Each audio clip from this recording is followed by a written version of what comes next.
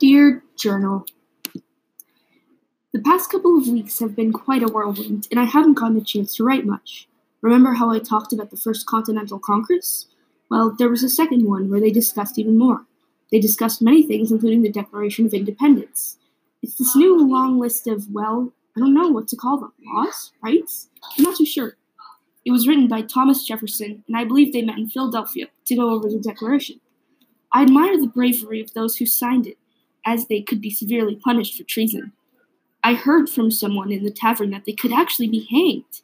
I'm glad they signed, though, because it's nice to have the British away, even if I didn't mind them that much. They would always start fights with patriots in the tavern. All the patriots always used to yell about how the king was a tyrant, and he was controlling everything, and it wasn't fair. It's hard to sympathize with them when all they did was whine and whine and whine.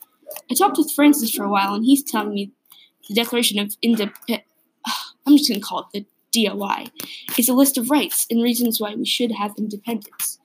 Sometimes I think he knows more than I do.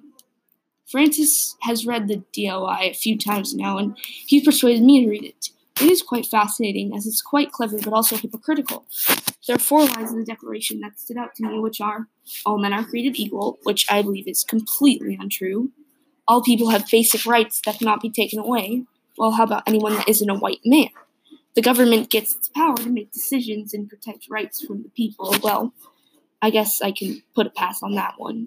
When the government does not protect the rights of the people have the right to change it or abolish the government. Absolutely. I agree with the last 2, but I think the first are completely untrue. If all men were created equal, then why do we have slavery? Just doesn't make sense, considering the basis of slavery is that one man is above the other. Just the other day, a slave came into the tavern and told me he was going to run away to the British because they freed slaves, and I encouraged him to do so.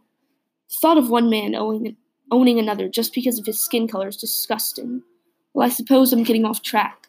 I've been losing most of my Loyalist regulars because they are moving back to Britain. A good friend of mine, Leo Sykes, is moving just because he doesn't want to live among patriots. Breaks my heart that independence has actually divided us more. Suppose I should be getting back to work now. Amos Abbott.